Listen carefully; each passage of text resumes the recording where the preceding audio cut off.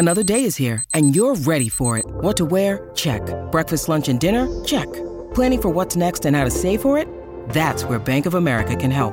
For your financial to-dos, Bank of America has experts ready to help get you closer to your goals. Get started at one of our local financial centers or 24/7 in our mobile banking app. Find a location near you at bankofamerica.com/talktous. What would you like the power to do? Mobile banking requires downloading the app and is only available for select devices. Message and data rates may apply. Bank of America N.A., member FDIC. When you need mealtime inspiration, it's worth shopping Kroger, where you'll find over 30,000 mouth-watering choices that excite your inner foodie. And no matter what tasty choice you make, you'll enjoy our everyday low prices, plus extra ways to save, like digital coupons worth over $600 each week. You can also save up to $1 off per gallon at the pump with fuel points. More savings and more inspiring flavors make shopping Kroger worth it every time. Kroger, fresh for everyone. Fuel restrictions apply.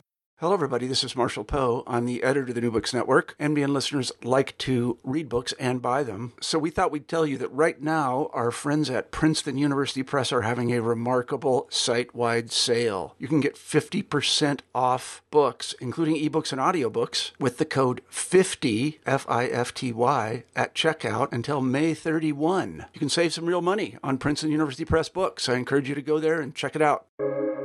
Welcome to the New Books Network.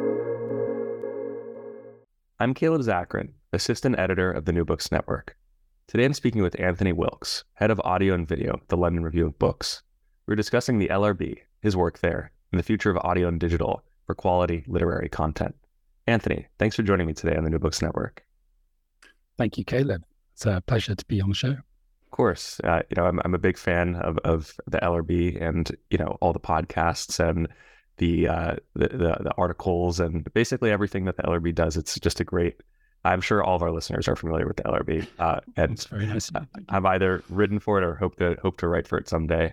But before jumping into the LRB, I was just wondering if you could just talk about what inspired you to pursue a career in audio and video production, and how did you get started in the field? Well, a bit of a roundabout way, I guess, like many people who work in publishing or any fields, perhaps these days. So I started off wanting to be an actor, actually. I went to university, studied English at university, then I went to drama school in London, and I was hoping to be an actor. But when I finished drama school, I just wanted to get away from London and the pressure of actually trying to be an actor. And I actually didn't really feel like I was a very good actor at that point. So I moved away from London. I saw a job advertised to teach at Charles University in Prague. And I thought, brilliant, I'll go to Prague. I'll just get away from the London, because it's been such an intense training. And that seemed like a great opportunity to get away. So I went to Prague and was teaching at Charles University. They wanted someone just to teach in English, which was terrific. So I taught stuff that I was familiar with, literature and plays and stuff. But I sort of felt I still wanted to act. So I was looking for opportunities while I was in Prague to do acting, and I did some acting in some short films, and then someone mentioned that there was auditions going on in Prague for a feature film that was being made there called Solomon Kane, which was this French-English fantasy film based on the Robert E. Howard novels. And I went along to some sort of open auditions for that, just for some extra parts, and I ended up getting quite a decent part in that. I don't know if you're familiar with the film Solomon Kane. Anyway, it's in the film. There's this sort of central family which is going on. It's set in the 17th century, and they have this sort of pilgrim family going to the US or trying to get there from Norfolk in England. And anyway, and along the way they encounter all these kind of problems, demons, and the hero Solomon Kane. Anyway, I got a part in this film, and it shot in Prague. And I thought, okay, I'll come back to London now. I've been in a film. Maybe I could be an actor after all. And And I got back to London and I was sort of waiting for this film to be released, really, so that I could I didn't have an agent at this point, and I was, hoping that would sort of launch me in some way and help me get an agent. But it just took ages and ages for the film to come out. So in the meantime, I got a job working for this publisher in North London called Lionsdown, which publishes advertorial supplements in newspapers on all kinds of subjects like, business turnaround or call centers or whiskey or just anything that they feel like they can sell advertising for. And I got a job there just as an editor, editing the supplements, writing these, editorial quote marks pieces, just to sort of fill out the supplement, which was mainly just ads, and that was okay. And obviously I was sort of waiting there to be an actor, and then this film came out while I was working there, and it didn't really go anywhere for me, to be honest. I realized that, actually I didn't really have it in me to be a professional actor. This was going to be my one moment in this film, which I do recommend your listeners watch. It's a pretty enjoyable film if you like fantasy. So I realized I didn't want to spend too much more time working on these advertorial supplements, although it was quite an impressive operation, I have to say, because it was totally funded by advertising, print advertising, and I think it still is, which is an impressive achievement. And actually this was just around the time of the 2008-2009 crash, and they still managed to push on through and survive just on print advertising. So it was an impressive operation, mainly salespeople hammering the phones all the time, and me writing these sort of little pieces of editorial and stuff that I didn't really know anything about. Actually, it reminds me, if you're interested in that world, there's a very funny book called London in the Southeast. I don't know if you've heard of that, by David Saloy or David Saleh. He's a British-Hungarian writer. It's probably the funniest book I've ever read. Yeah. And it's actually sort of about that kind of editorial sales world. And funny enough, the company the main character works for in that is based very near where I'm sitting right now. That's set in Holborn in London, near the British Museum in London. And actually there's a scene in it where the main character parks his car on Little Russell Street, which is where the LRB office is, which is a very small street. Anyway, I recommend that book. It's incredibly funny. Anyway, that was the sort of world that was. I sort of felt that I didn't really want to work in that too much longer, though I found it, very educational and very interesting to work there. So then I got a job at Faber and Faber, the literary publisher based in Bloomsbury, and I got a job there working on this project they were doing called Drama Online, which basically involved putting all their plays online in a joint project with Bloomsbury. So between them, Bloomsbury and Faber published a lot of plays, including from Bloomsbury, the Arden Shakespeare, and just a whole suite of the best modern drama from Faber and Bloomsbury. Anyway, they were doing this enormous project of creating this sort of subscription site really for academic institutions to be able to access all their plays in a really usable way, where they could filter through characters and everything would be formatted exactly as the playwright wanted. It's a very ambitious project. And the job I got there was basically working in the XML. XML is a markup language. It's basically just some data, which is then used to create the website. I didn't know anything about XML, but I did know about plays. And you can learn the basics of XML quite easily. And so basically I was just going through, it was QA work, basically, just going through the XML and checking that the way the data was presented was going to result in the way the playwrights or the published work wanted it to be presented, which was actually very complicated because plays do not have a set layout, like a novel, or even novels don't, but it's more standardized than for plays. Plays are totally unstandardized, really. Playwrights basically treat it like a score, many of them do, where they want to give as much instruction through the way it's laid out on the page as to how the play is to be performed as possible. You'll have plays which don't even have any characters character names in them, or you have a Martin Crimp play or a Sarah Kane play or something, then the layout is incredibly eccentric often. So the challenge there was how to describe that in pure data so that it could be then formatted successfully and usably on a screen, essentially. I think the hardest one I worked on was there's this play called The Trackers of Oxyrhynchus by Tony Harrison, which is absolutely wild play about the people who discovered the Oxyrhynchus papyri in Egypt in the late 19th century, I think. And anyway, the play involves those characters, the people who found the papyri basically in a sort of ancient rubbish tip. And the papyri contained these incredible scraps of plays by Sophocles and Euripides, but just little scraps, right?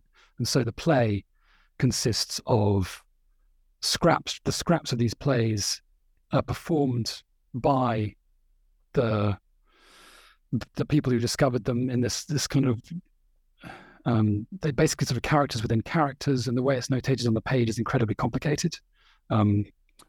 So that had to be put into XML. So that was fascinating, but just a short-term project. And then because Bloomsbury was doing the same thing, I then moved from Favour to Bloomsbury and carried on working on Drama Online, mainly on the Arden Shakespeare stuff, which was the most challenging, really, to convert into XML, because Arden Shakespeare editions are like heavily annotated, and often annotations sort of within annotations, and so it required a lot of sort of fiddling around with the XML to put like annotations, and Shakespeare himself, obviously there was no standardized way for him to lay out plays either. I mean, he wasn't really involved in that. He might have, there's lots of debate about in some Shakespeare plays whether characters with different names are actually the same character, or whether Shakespeare, this kind of stuff. So a lot of stuff to work around when the data requires you to be very specific about what everything is.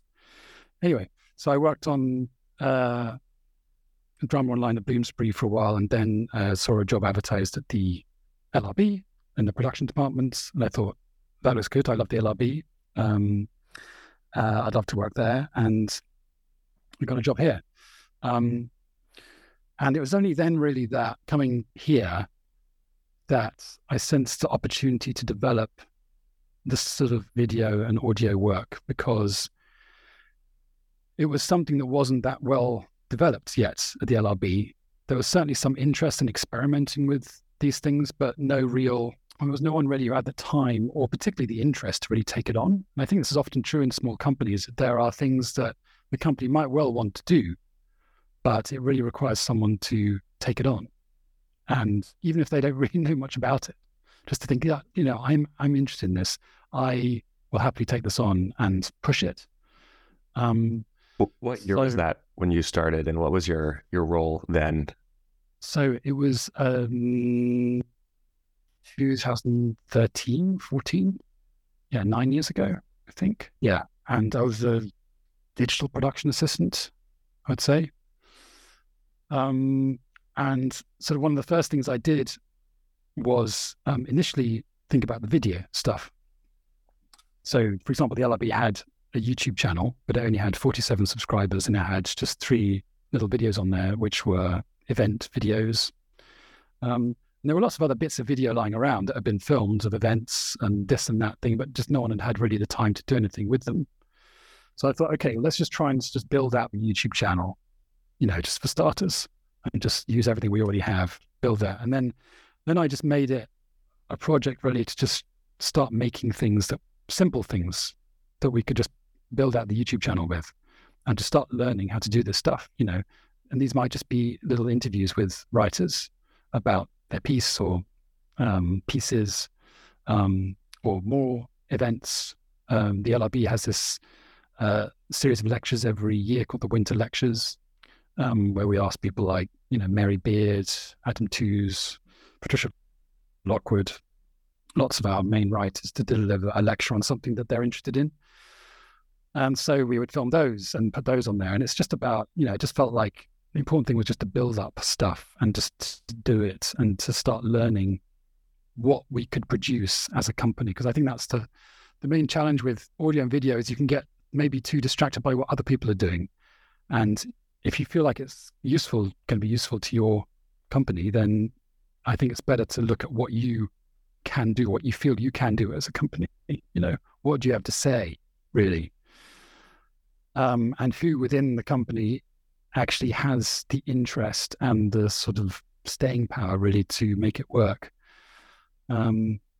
So that's sort of where the passion for me came from, I guess, was just seeing the opportunity and that I felt that it could make a difference for the LRB and that it's sort of something that just needed to be worked on and persevered with. And I was, willing to do that. And thankfully the LRB was willing to give me the freedom to do that and to develop it. The editor at the time, Mary Kate Wilmers, who was a long-time editor of the LRB and she retired a couple of years ago. She was, quite happy for people to experiment with things. I mean, she wasn't particularly interested in all that stuff. She's very focused on editing the paper. And she didn't necessarily like all of it, but she was, anything that might help to bring people to the paper, to bring new readers, she'd be in favor of that. So this was, just seemed like a great opportunity to try and make a difference. And I'd say it's taken quite a long time to work out how much of a difference it makes or what makes a difference. And that's always changing as well, because it's so dependent on the technology you have available. The platforms on which you're putting stuff.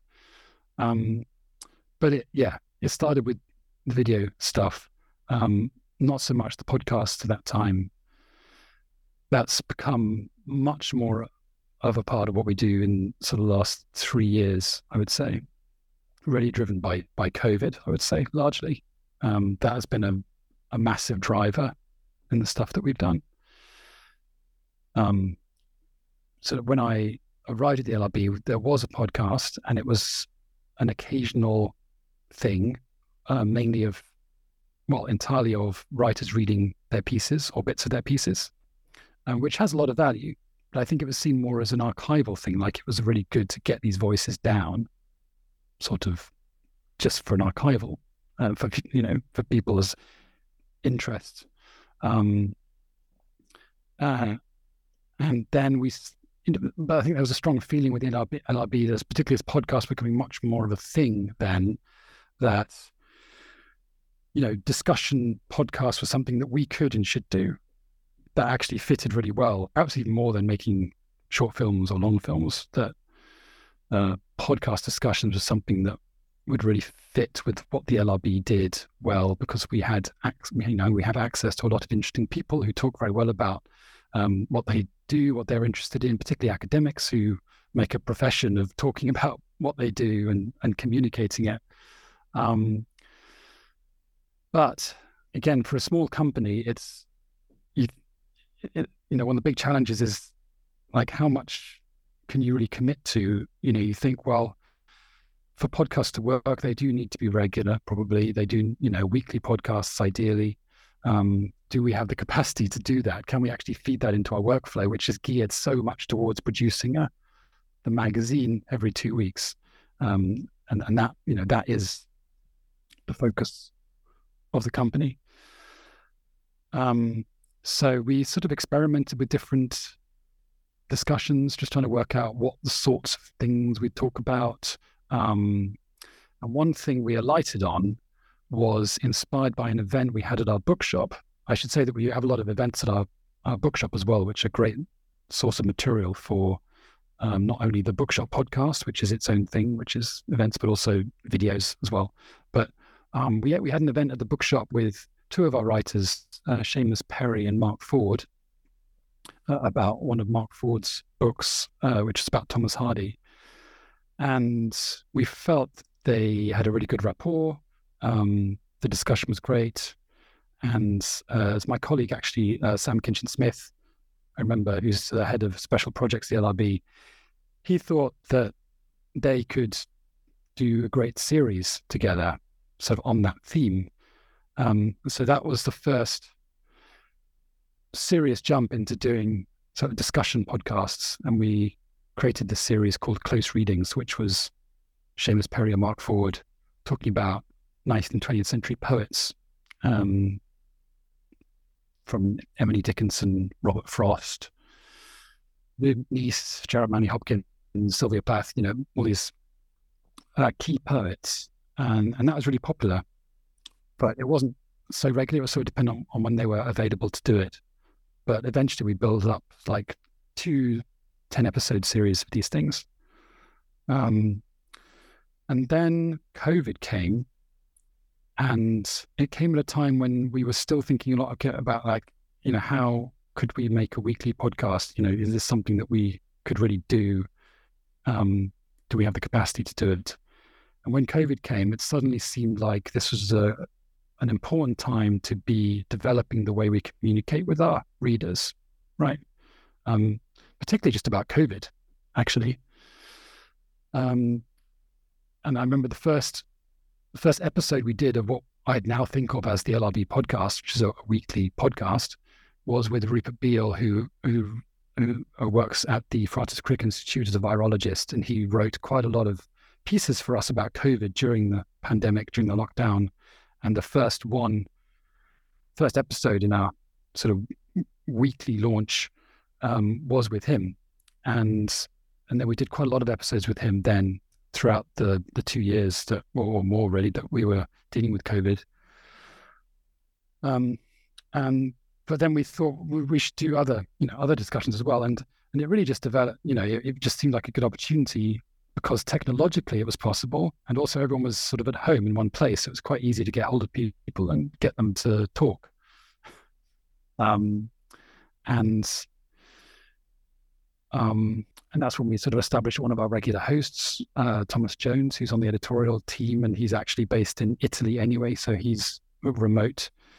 And the technology available, as I'm sure you know and everyone knows, developed incredibly fast. I mean, it seemed like it must have been sort of developing anyway, but the technology for communicating and recording stuff remotely developed really fast during COVID, and that really opened the opportunity for us to have the freedom to talk to our writers about what they were interested in, what they'd written about. Because a lot of them were all over the world, it really wouldn't have been possible to do this without these technological developments. And so it just sort of evolved naturally, and it seems obvious now that that our podcast would consist of talking to our writers about what they'd written about, but how we would do that didn't seem so obvious until the opportunity came, and it suddenly felt like a need, like we need to be communicating in this different way. So that's how sort of podcast developed, a child of the pandemic, really. You got into it a little bit, but I was wondering if you'd talk about the process of creating audio and video content. How do you decide what should be recorded, what will go up, or when you have an idea for a podcast series or a particular show, how does that come about? What are the processes and steps that you take to producing it? Okay, so we have several podcasts at the moment. Really, we have the LRB podcast, which is a weekly podcast attached to the paper. There's our Bookshop podcast, which is just recorded events from the bookshop. And then there's Close Readings, which is our new subscription podcast, which is based on what I described earlier, the Seamus Perry, Mark Ford thing. And that is 3 episodes a month. I can explain a bit more about that in a bit. But for the LRB podcast, we think of that in a 2-week cycle, essentially, which is exactly how we think of the paper, which comes out every 2 weeks. And in the first week in the 2-week cycle, we will have a discussion with a writer who's written something in the latest issue about that piece. So this week we had a discussion with Daniel Cohen, who's also happens as one of the editors of the LRB, about a piece he wrote on Spotify. So that was this week's sort of issue-based podcast. And then on the other week, we'll have something else. Now, it might be another discussion with someone if the issue seems like it particularly lends itself to that.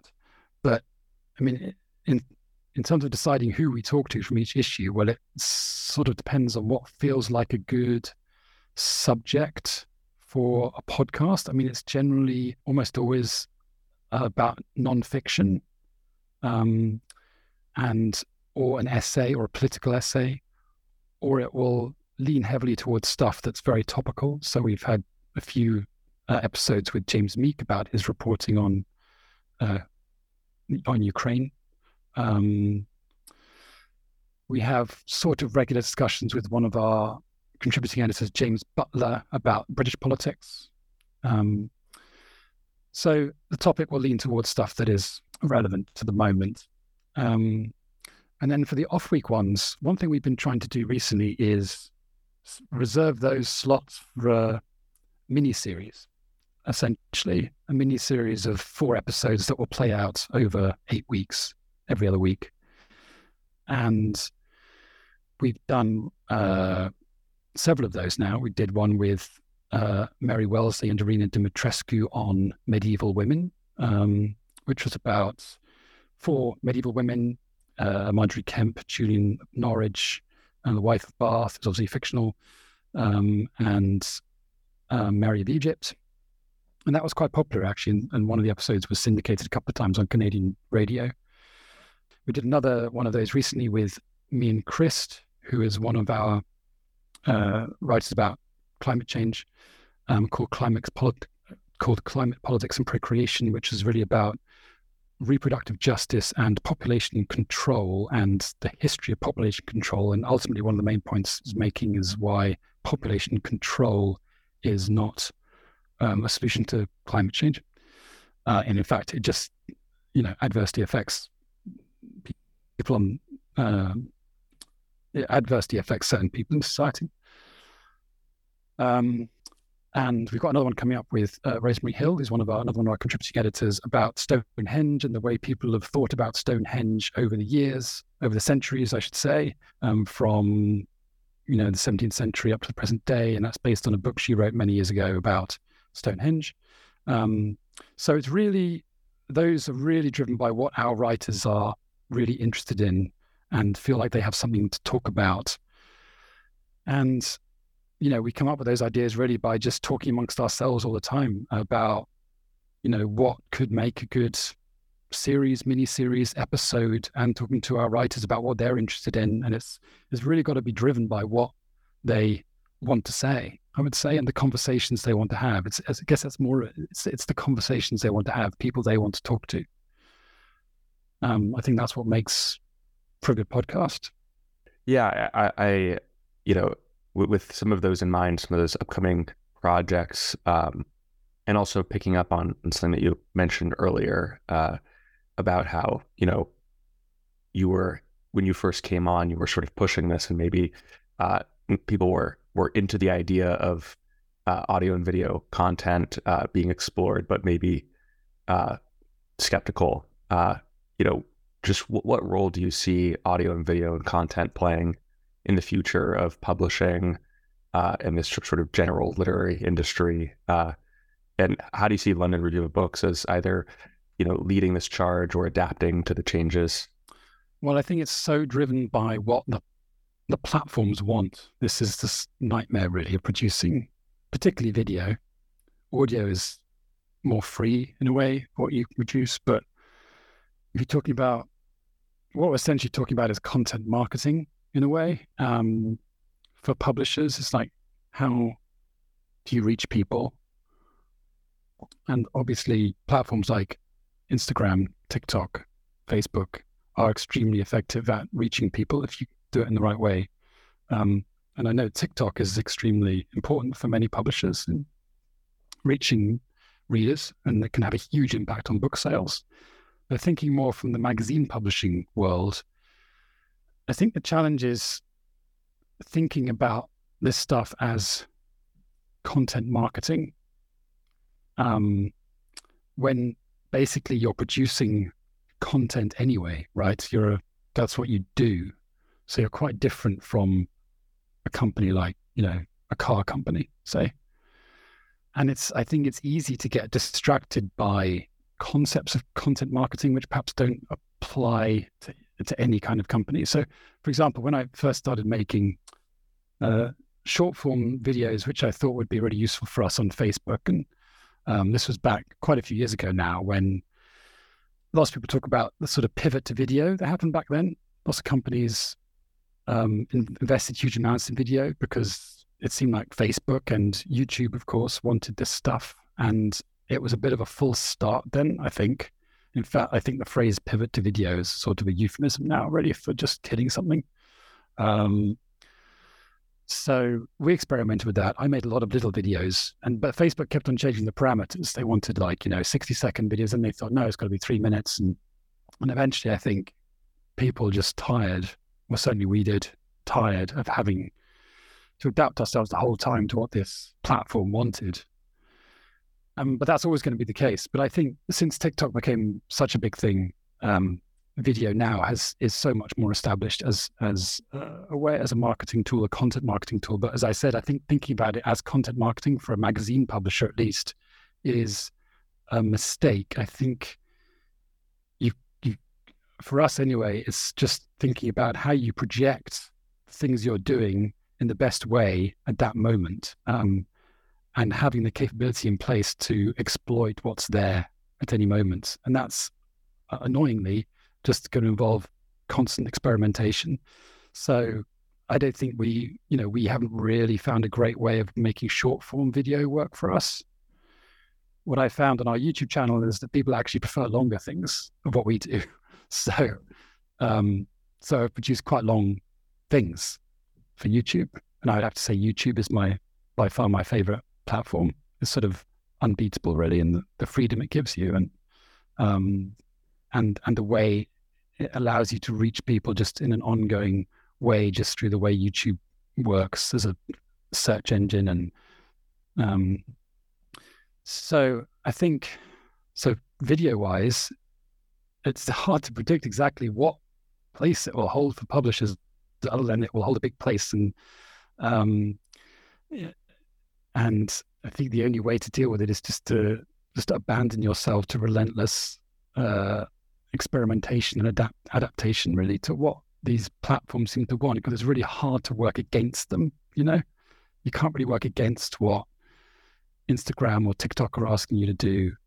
We don't have a TikTok account, by the way, but there's something we'd thought about for about 5 seconds, but we realized it's sort of not yet for us, I would say.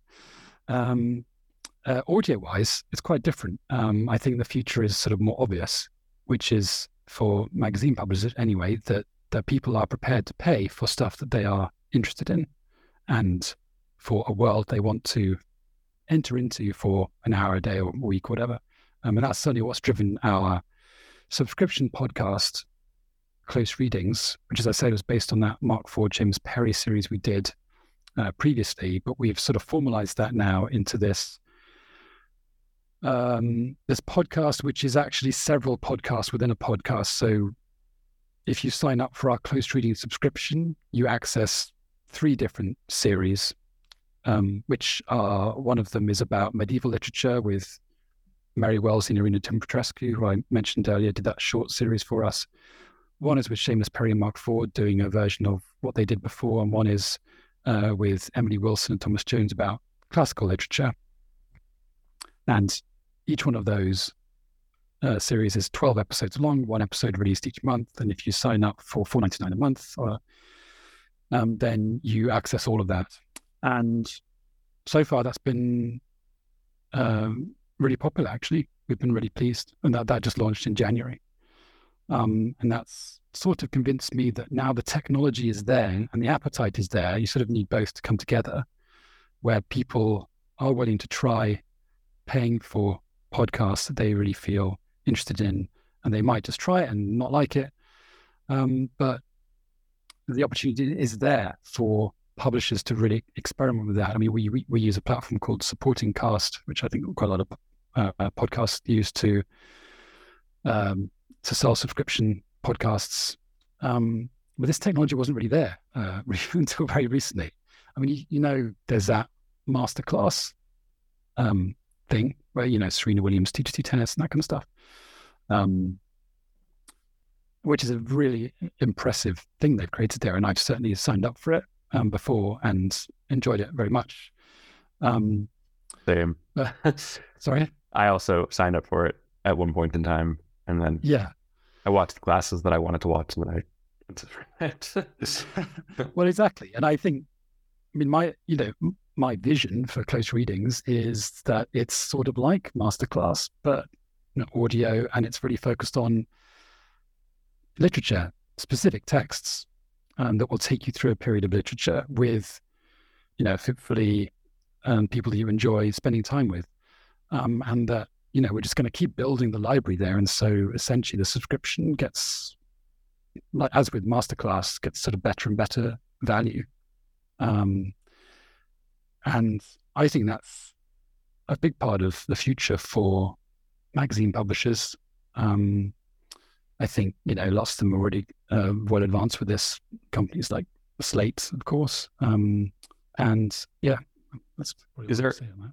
Is there any particular advice that you would give to someone who's interested in pursuing a career in audio and video production, specifically in the type of world that you're in, not necessarily someone that wants to go and do audio and video production for, I don't know if you have this in the UK, Barstool Sports or something like that. I don't know that. What is that? It's like it's kind of taken the domain of like America's Funniest Home Videos, where it's like kind of entertainment. It's just like sports entertainment basically. But they had like an extremely well-run audio and video campaign that made them very popular, and then they sold the company for like hundreds of millions of dollars. But yeah, maybe it's kind of on the lower brow end of audio and video production, as opposed to LRB, which I think is trying to, oftentimes is facilitating conversation that is either about things on the news that are a bit more in depth than like you might get from just your standard, news television show, or something that is going to deal with literature in a way that you won't be able to see it even in something like, the Times. Well, I think although you've asked specifically about this world, I think the same lessons probably apply to any companies, really, which is that I think it's really worth trying to find out what companies need at this particular moment, and that need will probably change quite quickly. That's, a lot of technology need and technology knowledge that's needed in companies, which is very hard for people to keep up with. But I'd recommend, if there's a company you really like what they're doing, then it's worth getting into, just trying to have a conversation with someone there and just finding out what they need. You might not be able to offer it at the moment, but once you have a sense of what sort of skills people need, they might be doing some kind of big podcast project where they just need people to edit audio. They need people to process that stuff or be involved in some way. Or they might need people to do some research on the project. And there's, I feel like, particularly in small companies, there's lots of these kinds of projects which often have particular needs, and it can be very hard to satisfy those just within what you already have. And you might think, God, I just really need someone to do this right now, and it's quite hard to find that. So trying to keep in touch with what companies need and never be afraid to contact people there and to just ask to talk to them, because I think people generally are very happy to talk about their work. If they have time, but I think, people usually feel flattered, right? And ask them, say, like, I really like what your company does. I'd be interested to know how you do it and what needs you have. They're not always going to have stuff to offer you, but I think just trying to keep on top of that.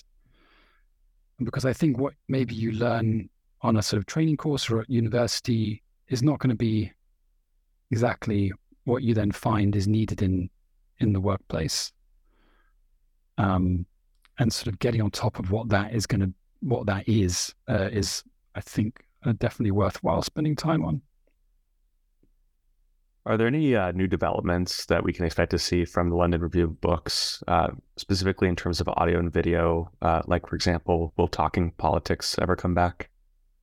Oh, well, you've asked a good question there, because we have just started a new podcast in partnership with David Runciman.